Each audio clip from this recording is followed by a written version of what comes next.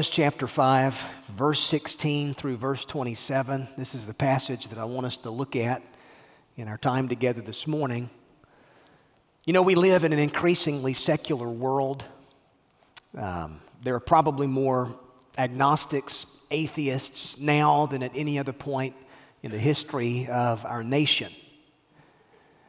And many have pointed out that throughout the Western world, it seems that biblical Christianity and confidence in the Bible is something that is diminishing as far as cultural acceptance is concerned. That's not to say that the church is on the way out. No matter how society has persecuted God's people, God's building His church. Jesus said, I will build my church and the gates of hell will not prevail against it. And yet, it's true that more people now identify as religiously unaffiliated than ever before.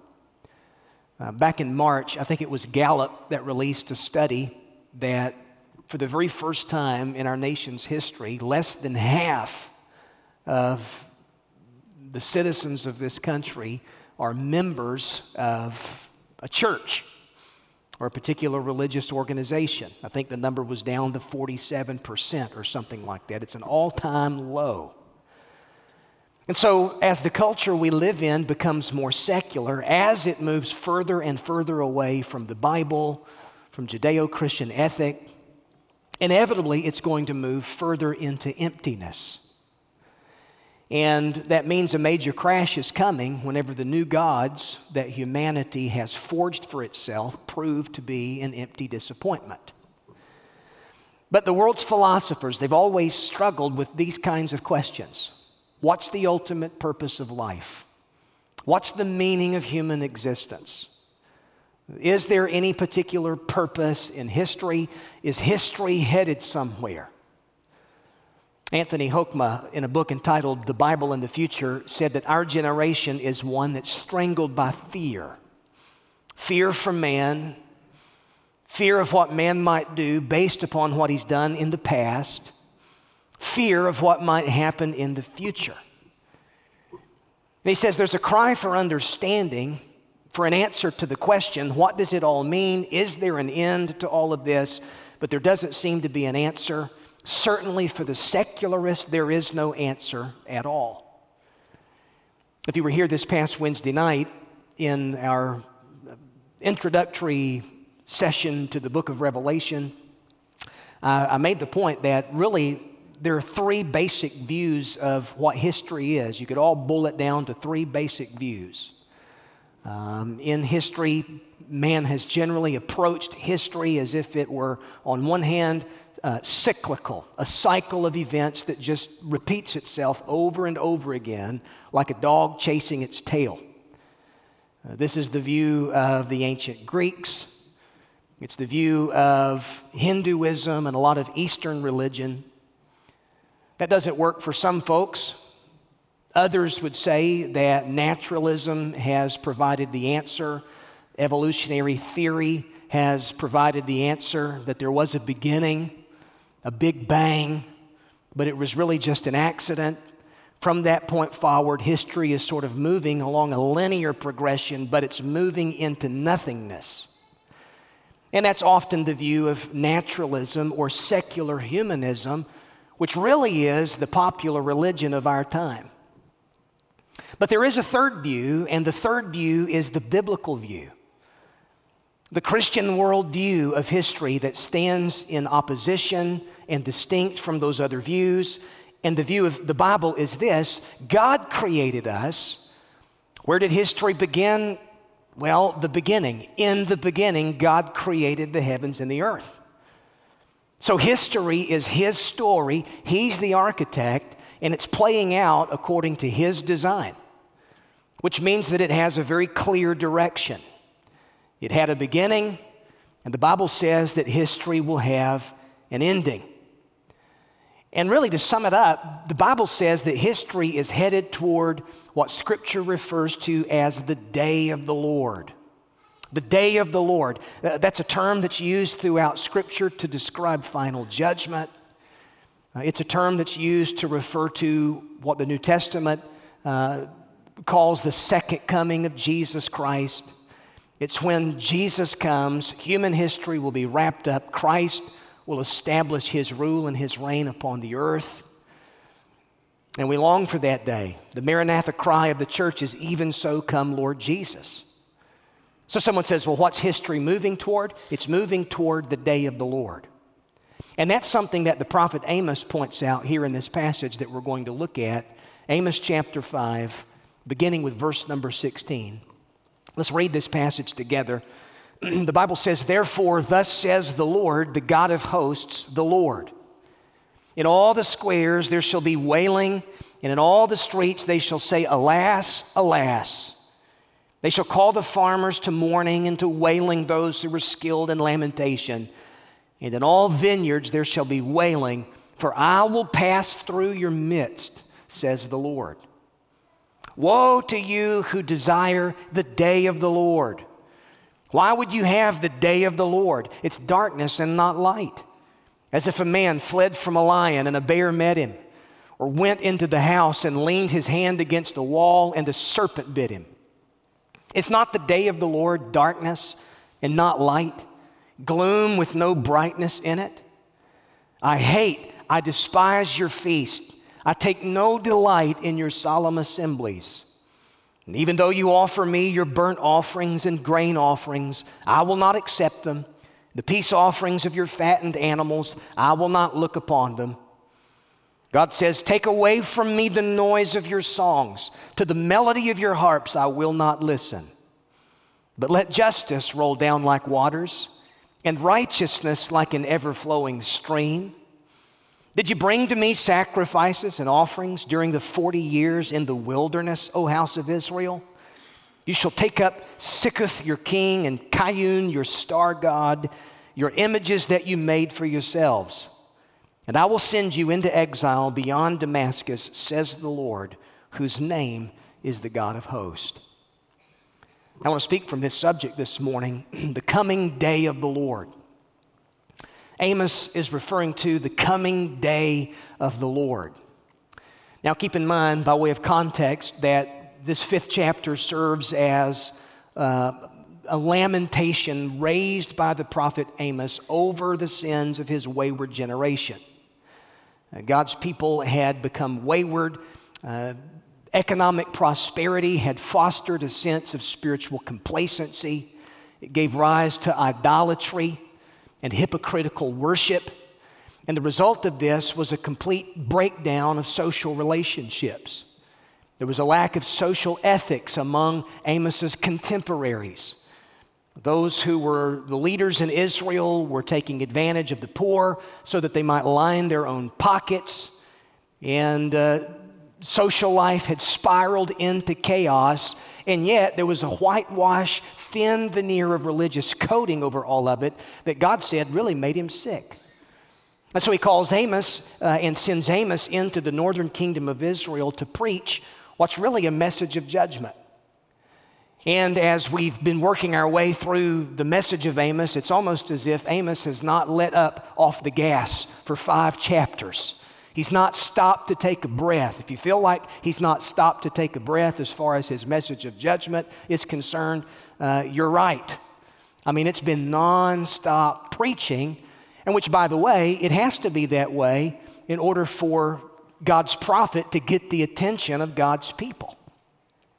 But evidently, in Amos's day, there were those who were anticipating the day of the Lord. They were anticipating that coming day when God would be victorious over all of his enemies, and Israel would be established as the kingdom. The kingdom would be given to the Israelites. They were looking forward to that, even while they were oblivious and even smug in their own sinfulness. So this is the subject that Amos is dealing with here in these verses. Now, what will the day of the Lord involve, according to what Amos is saying in this text? Well, number one, he says that the coming day of the Lord will be a day of divine visitation. It will be a day of divine visitation. You'll notice verse 16, he uses the language of lamentation. That word therefore in verse 16 connects this passage to the previous passage. where Amos has just been exposing the sin and the hypocrisy of his generation. He's been called by God to preach against a people whose lifestyle did not correspond with their lips. They were saying one thing, but they were living another. And so the invitation had been extended to God's people for them to repent, to seek the Lord and live, to seek good and not evil. In verse 15, God called upon them to hate evil, to love good, to establish justice in the gate. But because no repentance had been shown, now in verse 16, Amos says the time is coming when there will be wailing, weeping, lamentation in the streets. Why is that? Well, because they were headed toward a confrontation with the Lord of hosts. You'll notice that the Lord of hosts is a phrase that's used at least 3 times there in verses 14, 15, and 16. It's this idea of the God of angel armies, the God who commands the angels and the host of heaven, the God before whom all of us are accountable. This is the Lord of hosts. That's what's meant in that expression. So there's a divine visitation that's coming. God says, I'm going to pass through your midst, there in verse 17. So a few things about this. Notice there's an imminent arrival that's associated with the day of the Lord. God says, I'm going to pass through your midst. And when he does, God says it will be cause for mourning. The idea is he's going to pass through in judgment. Now, at some point, the people had come to center their hopes around the day of the Lord. And again, this is a subject that's mentioned frequently throughout the Old Testament prophets. And often, the day of the Lord refers to various times in history when God carried out acts of judgment. When God broke into history to intervene in history in some specific way. As the Lord of history, it's certainly his right to do that. Isaiah chapter 13 says, wail, for the day of the Lord is near. Behold, the day of the Lord comes with cruel anger, fierce wrath, to make the land a desolation and destroy sinners from the land. Isaiah uses the language of signs in the heavens as these signs like constellations not giving their light, the sun being darkened, the moon not giving its light. All of this is associated with a future day of the Lord, which we know Matthew 24, Jesus says, is going to be associated with his second coming. So when you see that phrase in the Old Testament, the day of the Lord, notice that it refers to little D-A-Y of the Lord, various times when God has acted in history to bring about judgment on a specific city or a specific nation. But ultimately it points to the capital D-A-Y, day of the Lord, which we know is the second coming of the Lord Jesus Christ. When Jesus Christ returns in judgment on those who are unbelieving, a Christ-rejecting, wicked world, and he's going to establish his own kingdom upon the earth, the millennial kingdom. All of this is associated with this Old Testament prophecy of the day of the Lord. So Amos is using this phrase both in verse 18 as well as down in verse number 20. So it's this future time in which God is going to intervene in history both to judge the world and save his people. So one thing that you need to keep in mind about the day of the Lord is that it involves both judgment as well as blessing. It involves this idea of both judgment as well as salvation. It's a time of future reckoning, but it's also a time of future blessing whereby the kingdom of God's Son is going to be established and believers are going to rule and they're going to reign with him, and it'll be a wonderful time in the future for God's people. So all of this is progressively revealed throughout the Old Testament, and then we get into the New Testament and we see it in the light of Christ and the gospel. But you see, in Amos's generation, God's people were sort of anticipating the day of the Lord as if it would be just judgment upon the unbelieving nations, but it would be a cakewalk for them. Now keep in mind, they were anticipating the day of the Lord, all while living disobedient lives. And so Amos comes along and says to God's disobedient people, you really have no reason to anticipate with enthusiasm the coming day of the Lord, because let me tell you something, God's going to deal with you just like he's going to deal with the nations. And so it's a sobering message. So there's an imminent arrival associated with this day of the Lord that Amos is referring to, but notice he's correcting their assumptions. They had lived under an incorrect assumption, longing for the day of the Lord as if it would be a light thing, looking forward to the day of the Lord because God would unleash vengeance on their enemies and make them the rulers of the world. All the while, there was this major disconnect between their stated belief and their actual behavior. One person expressed it this way: there was an overall fascination with the future, but that fascination with the future had not led them to live holy and righteous lives in the present. Now, let me just go ahead and say something. In that way, they were not unlike a lot of people that I meet in the church. People who were so interested in prophecy, people who were so interested in eschatology, people who were so interested in the doctrine of last things and the second coming of Jesus and all of that, but all the while they're not interested in loving their neighbor. They're not interested in showing grace and mercy and compassion in their relationships. They're not interested in giving to support the cause of the Great Commission. They're not interested in active involvement and serving in their local church. They're fascinated with the future, but they're fossilized in the present. Ladies and gentlemen, let me tell you something. God has given us his prophetic word and speaks to the future, not so that we live with just this fascination with our head in the clouds, but so that we'll live with our feet on the ground, actively involved, with our sleeves rolled up, ready to work and do what God calls us to do. Involved, being salt, being light, the very thing that Jesus said his followers are in Matthew chapter 5. Are you tracking with me? Let me just go ahead and say, that's very important for me to say, especially since I'm beginning a study of Revelation on Wednesday nights. Let me just say, you couldn't put another person in the fellowship hall this past Wednesday night. We had every bit of 300 people packed into that fellowship hall this past Wednesday night. But if I called a prayer meeting on Wednesday night, I wonder if I'd have just as many people. Fascination with the future. It should not lead us to be complacent in the present. Instead, it ought to motivate us. That's what it really ought to do. And that's what Amos is telling God's people here in this passage. They believed that everything was fine and dandy between them and God. And yet there was this major disconnect. Look at how they were living their lives. They were taking advantage of one another. They were living materialistic lifestyles. They were exploiting the poor. There was no love for their neighbor being shown. All the while they were very religious. They were interested in eschatology, but it had not led to a healthy anthropology. And that's what the prophet is calling God's people out for here.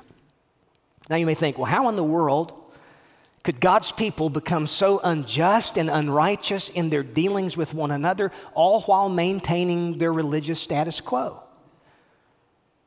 If you ask that question, then you understand there's something about the subtle nature of hypocrisy. It's so easy for us to gravitate toward religious activity that's really without reality. God's not interested in your life being full of a bunch of religious activity if there's no genuine reality, if there's nothing beneath the surface. So, God's people were living for themselves in Amos's day, but they had come up with all kinds of religious excuses to justify their behavior. They were nominally religious. What does that mean? They were religious in name only. That's what the New Testament says. They had a form of religion, but they had denied its power. James Boyce said something about this. He said it's important to understand two steps in the spiritual decline of religiously nominal people. Those who don't live for God, though they think they do. He said they live for self, and often the first stage of their decline is to put off repentance. put off the day of reckoning. At this stage, they know what's right. They expect to do right someday, but in the meantime, they want the imagined benefits of a life of sin. He says the second stage comes when sin has so trapped them and distorted their thinking that they lose sight of what's right or wrong and even imagine their sin to be right conduct. They talk themselves into living in such a way, it's disobedience, but they've so deluded themselves and deceived themselves into actually believing that it's okay. You say, does that kind of thing happen today? Yeah, it happens today. For someone to come out and try to justify a particular way of living that is not in keeping with the character of God or the truth of God as revealed in His Word, and yet all the while they say, God is the one who led me to make this decision. I have no doubt that it was some form of God that they felt led them to make a particular decision, but it wasn't the God of the Bible. It wasn't the God who's revealed Himself in His Word. It was their own imagination of God. It was who they thought God is. They made a God up in their own mind, and they're following that God. That's the essence of idolatry, folks. Wow. That kind of thing was happening in Amos's day. And this is what he's calling out in the lives of God's people.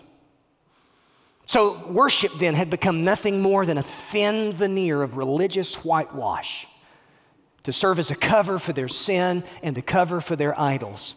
Kind of reminds me of a story I heard about a fella. He was driving through the country and he happened to come across an old barn that had more than a dozen targets painted on the side of this barn.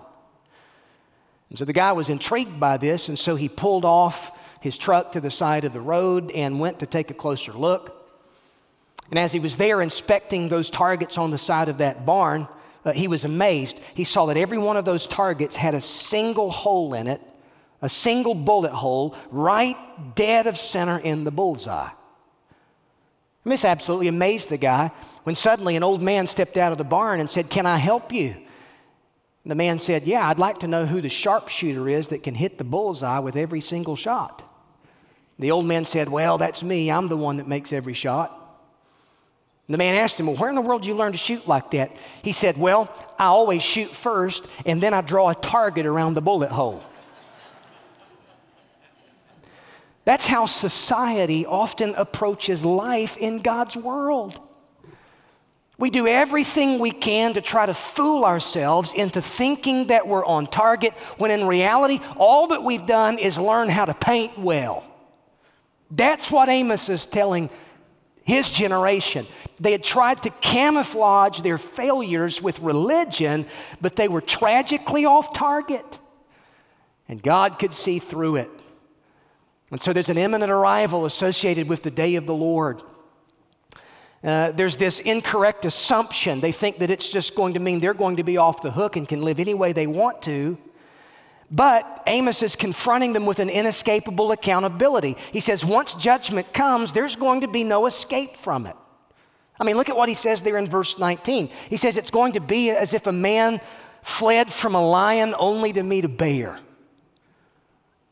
Or if he flees the lion and the bear and runs into a house only to get bit by a snake. He's using very graphic language here to sort of point out that you can't successfully run from God. You can't successfully hide from God. And the psalmist said it this way in Psalm 139, "Where shall I flee from your presence? If I ascend into heaven, behold, you were there. If I make my bed in hell, behold, you were there." He says, if I am even found in the depths of the sea, behold, even there you're going to find me out. Boy, Jonah learned that the hard way, didn't he? You really can't run from God. You really can't hide from God. And so there's no excuse for you to hide behind a camouflage of religion or your own works, that kind of thing. No, God can see through all of that. And Amos is saying the time is coming when God is going to pass through your midst. unlike the time when God passed over. See, there's a difference when God passes over versus God passes through. When God passed over, what did he do? He spared Israel of judgment.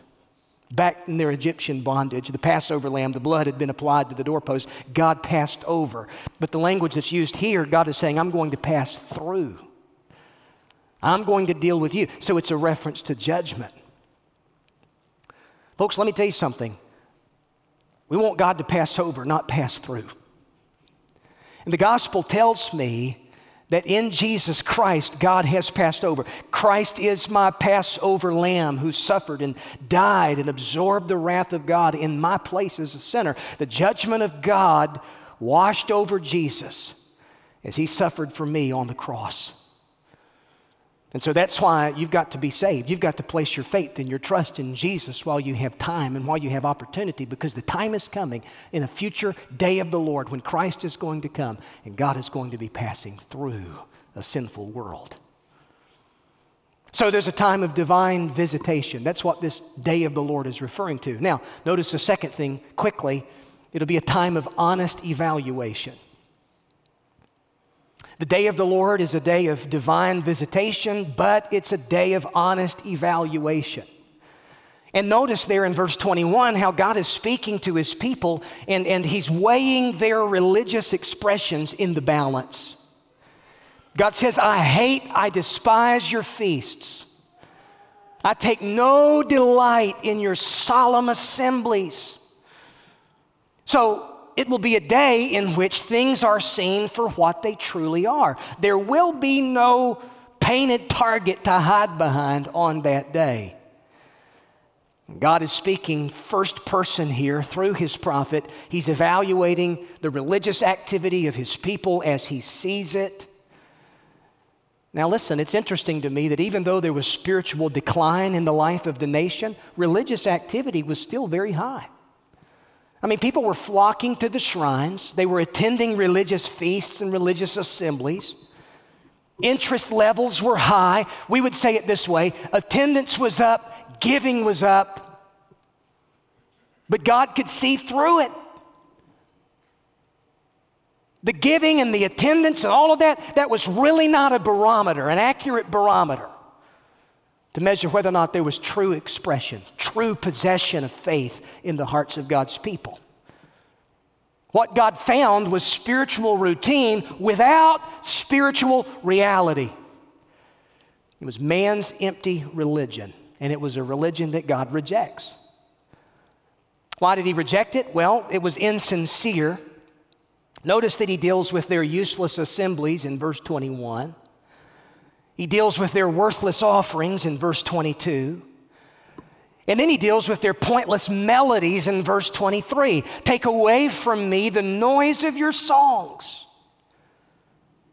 What difference does it make? It doesn't matter to me. I hate your festivals. I'm not accepting your offerings, and I don't want to hear your empty melodies. God is seeing through it. It's all in vain because it wasn't coming from a heart of real repentance. And men and women, it is not religious activity that God is after. It is our hearts that God is after. It's your heart as a worshiper that God wants. And without your heart as a worshiper, all of this activity, it's nothing more than a useless assembly, a worthless offering, a pointless melody. That's a sobering message, isn't it? So it was insincere, and then something else, their worship really was incomplete. It was all a charade. There was no righteousness of life behind any of it. They went to their meetings, they gave their offerings, they sang their songs, all while continuing to take advantage of their neighbors and live unjust lives. In other words, their Sunday didn't line up with their Monday. They weren't loving their neighbor. Their faith was not being evident through righteous works and just works in terms of their social ethics and their relationships. No, they were greedy. They were materialistic. They were selfish. They were self-centered. People were a means to an end. And they had religious excuses to justify their behavior. And God's looking through it and he says, that's not it, y'all. What is it that God was interested in? Well, look at verse 24. And verse 24 really is the key to the book of Amos. Let justice roll down like waters. Let righteousness, like an ever-flowing stream. Righteousness, this is the truth of God, the holiness of God in principle. Justice, this is the holiness of God in practice. God is saying, what I want you to have and live with is the right principle, the righteousness of God that I've revealed in my word as far as your social ethics are concerned. And then justice, this is the practical outworking of the righteousness of God in your societal life, in your relationships, in your business dealings, in your family dynamic. The relationships that you have with people in your life. Not self-centered, selfish behavior where you take advantage of others and consider yourself better than others. It's interesting that it was Dr. Martin Luther King Jr. who used this very verse, Amos 5:24, in his famous I Have a Dream speech. The idea is that of the righteousness of God being applied, folks, to our relationships with one another. Oh, this is a big deal as far as God is concerned.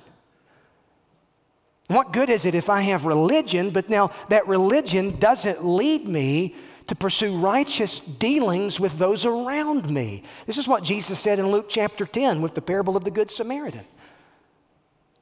You had a priest, you had a Levite. There's a man who fell among thieves laying in a ditch on the side of the road, but the priest, the Levite, they don't have time to minister to the guy in need and to show true compassion and exercise true righteousness because they've got meetings to attend. They've got religious services to attend to. But Jesus says the Samaritan comes along and from his own purse, at great expense to himself, he ministers to the man, puts the man up in an inn. If there's any cost incurred, he pays the cost. Jesus is the Good Samaritan. Aren't you grateful for that? That's what he did in your life. That's what he did in my life. The high King of heaven left his glory above and came into this world in need, laid aside his heavenly robes of splendor and glory, and found this poor beggar in the ditch. And showed me grace unmerited, untold, was merciful to me, a sinner. And listen, how dare I, as a recipient of that mercy and grace, live my life to take advantage of other people? So someone who's experienced grace ought to be somebody who shows grace in terms of my social ethics. And that's the point. That's the point. So here's some application here. Has your faith led to a major impact as far as the way you're living your life? I'm not talking about just attending church, being a religious person. I'm talking about the nitty-gritty of where you live your life. Because God sees through empty religion. One final thing about the day of the Lord that Amos mentions here, and I'll finish with this, but not only is it a day of divine visitation and honest evaluation, but notice it ought to be a day of present motivation. Again, you look at the language of verse 24. Personal responsibility is being conveyed in that verse. God's people must not be content to live a compartmentalized life. Well, I've got my church here, and I've got my family here, and I've got my job here. No, true New Testament Christianity, true biblical faith is something that's all-encompassing, that influences the way that you make decisions. It impacts the way that you use your resources. It impacts the way that you steward your time and your relationships. James says that faith, if it be genuine, it will be evident through our works. And so God is saying to his people, especially down in verse 25, he says, listen, sacrifices and offerings and all of that, back during your wilderness wanderings, he said, do you think that that's really what I was interested in? Was it the sacrifices in and of themselves that mattered? No, it was their obedience that mattered. It was their worship offered out of a heart that loved and obeyed God, that resulted in love for their fellow man. This was the issue. What flowed from their lives and into their relationships, righteousness and justice. This is the evidence of a heart that's truly been redeemed. But sadly, instead, verse 26 says that they loved their idols. God's people had a religious facade that covered it all, but they really loved their idols deep down within their heart. And notice the names that are mentioned there. They're false gods, Sikkuth and Kayun. Idols or images that you've made for yourselves. These were the deities of the Assyrians. Now, why is that important? Now, let me just say this. One of the things that stands out about Old Testament Israel is that they constantly fell into the trap of being lured away from the one true God. They were enticed by the gods of the Canaanites. You want to know why? Canaanite religion and the Canaanite worldview allowed for people to live unethical, immoral, unjust lives, all while having the favor of the gods on their life. They could live however they wanted to and still claim to have the favor of God on their life. That's why Canaanite religion was so enticing to Israel in the Old Testament. And in particular, the Assyrian gods. The Israelites in the northern kingdom were intrigued by these Assyrian gods. And here's the irony of it. It would be within a generation, 40 years, that the gods of the very people, those Assyrian gods that they worshiped, it would be the Assyrian armies that would be in the streets of the northern kingdom carrying God's people away into captivity.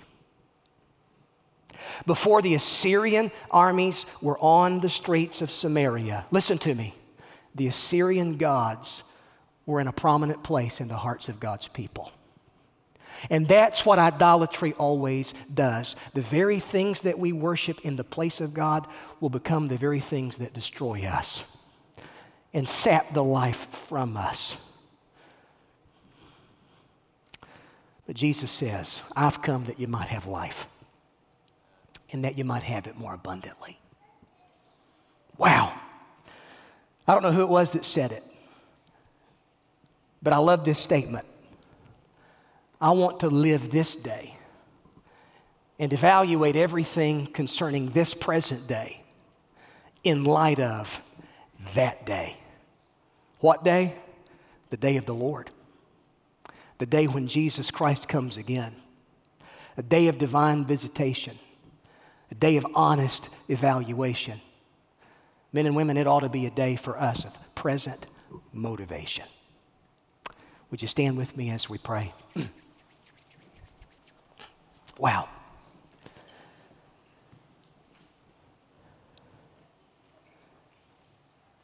Peter says that the day of the Lord will come. It's going to come like a thief. The heavens will pass away with a roar, and the heavenly bodies will be burned up and dissolved. The earth and the works done on it will be exposed. And he says, and since this is the case, what sort of people ought you be in lives of holiness and godliness, waiting for and hastening the coming day of the Lord? Are you ready for Christ's return? Let me tell you, if you're living one way, if you're saying one thing but living another, you're not ready for His return. And in that way, I'm telling you, I think the message of Amos is like an arrow straight to your heart. Every head bowed, every eye closed this morning. Lord, thank you for your word. Lord, thank you for the gospel. Oh, you're in the business of changing lives, Lord. Not just making people religious on the surface, but giving men and women a new heart. That's the gospel. If any man be in Christ, he is a new creature. Old things have passed away and all things have become new. Lord, thank you for the good news of the gospel, that there's hope, there's salvation, there's eternal life, forgiveness to be found for even the chief of sinners.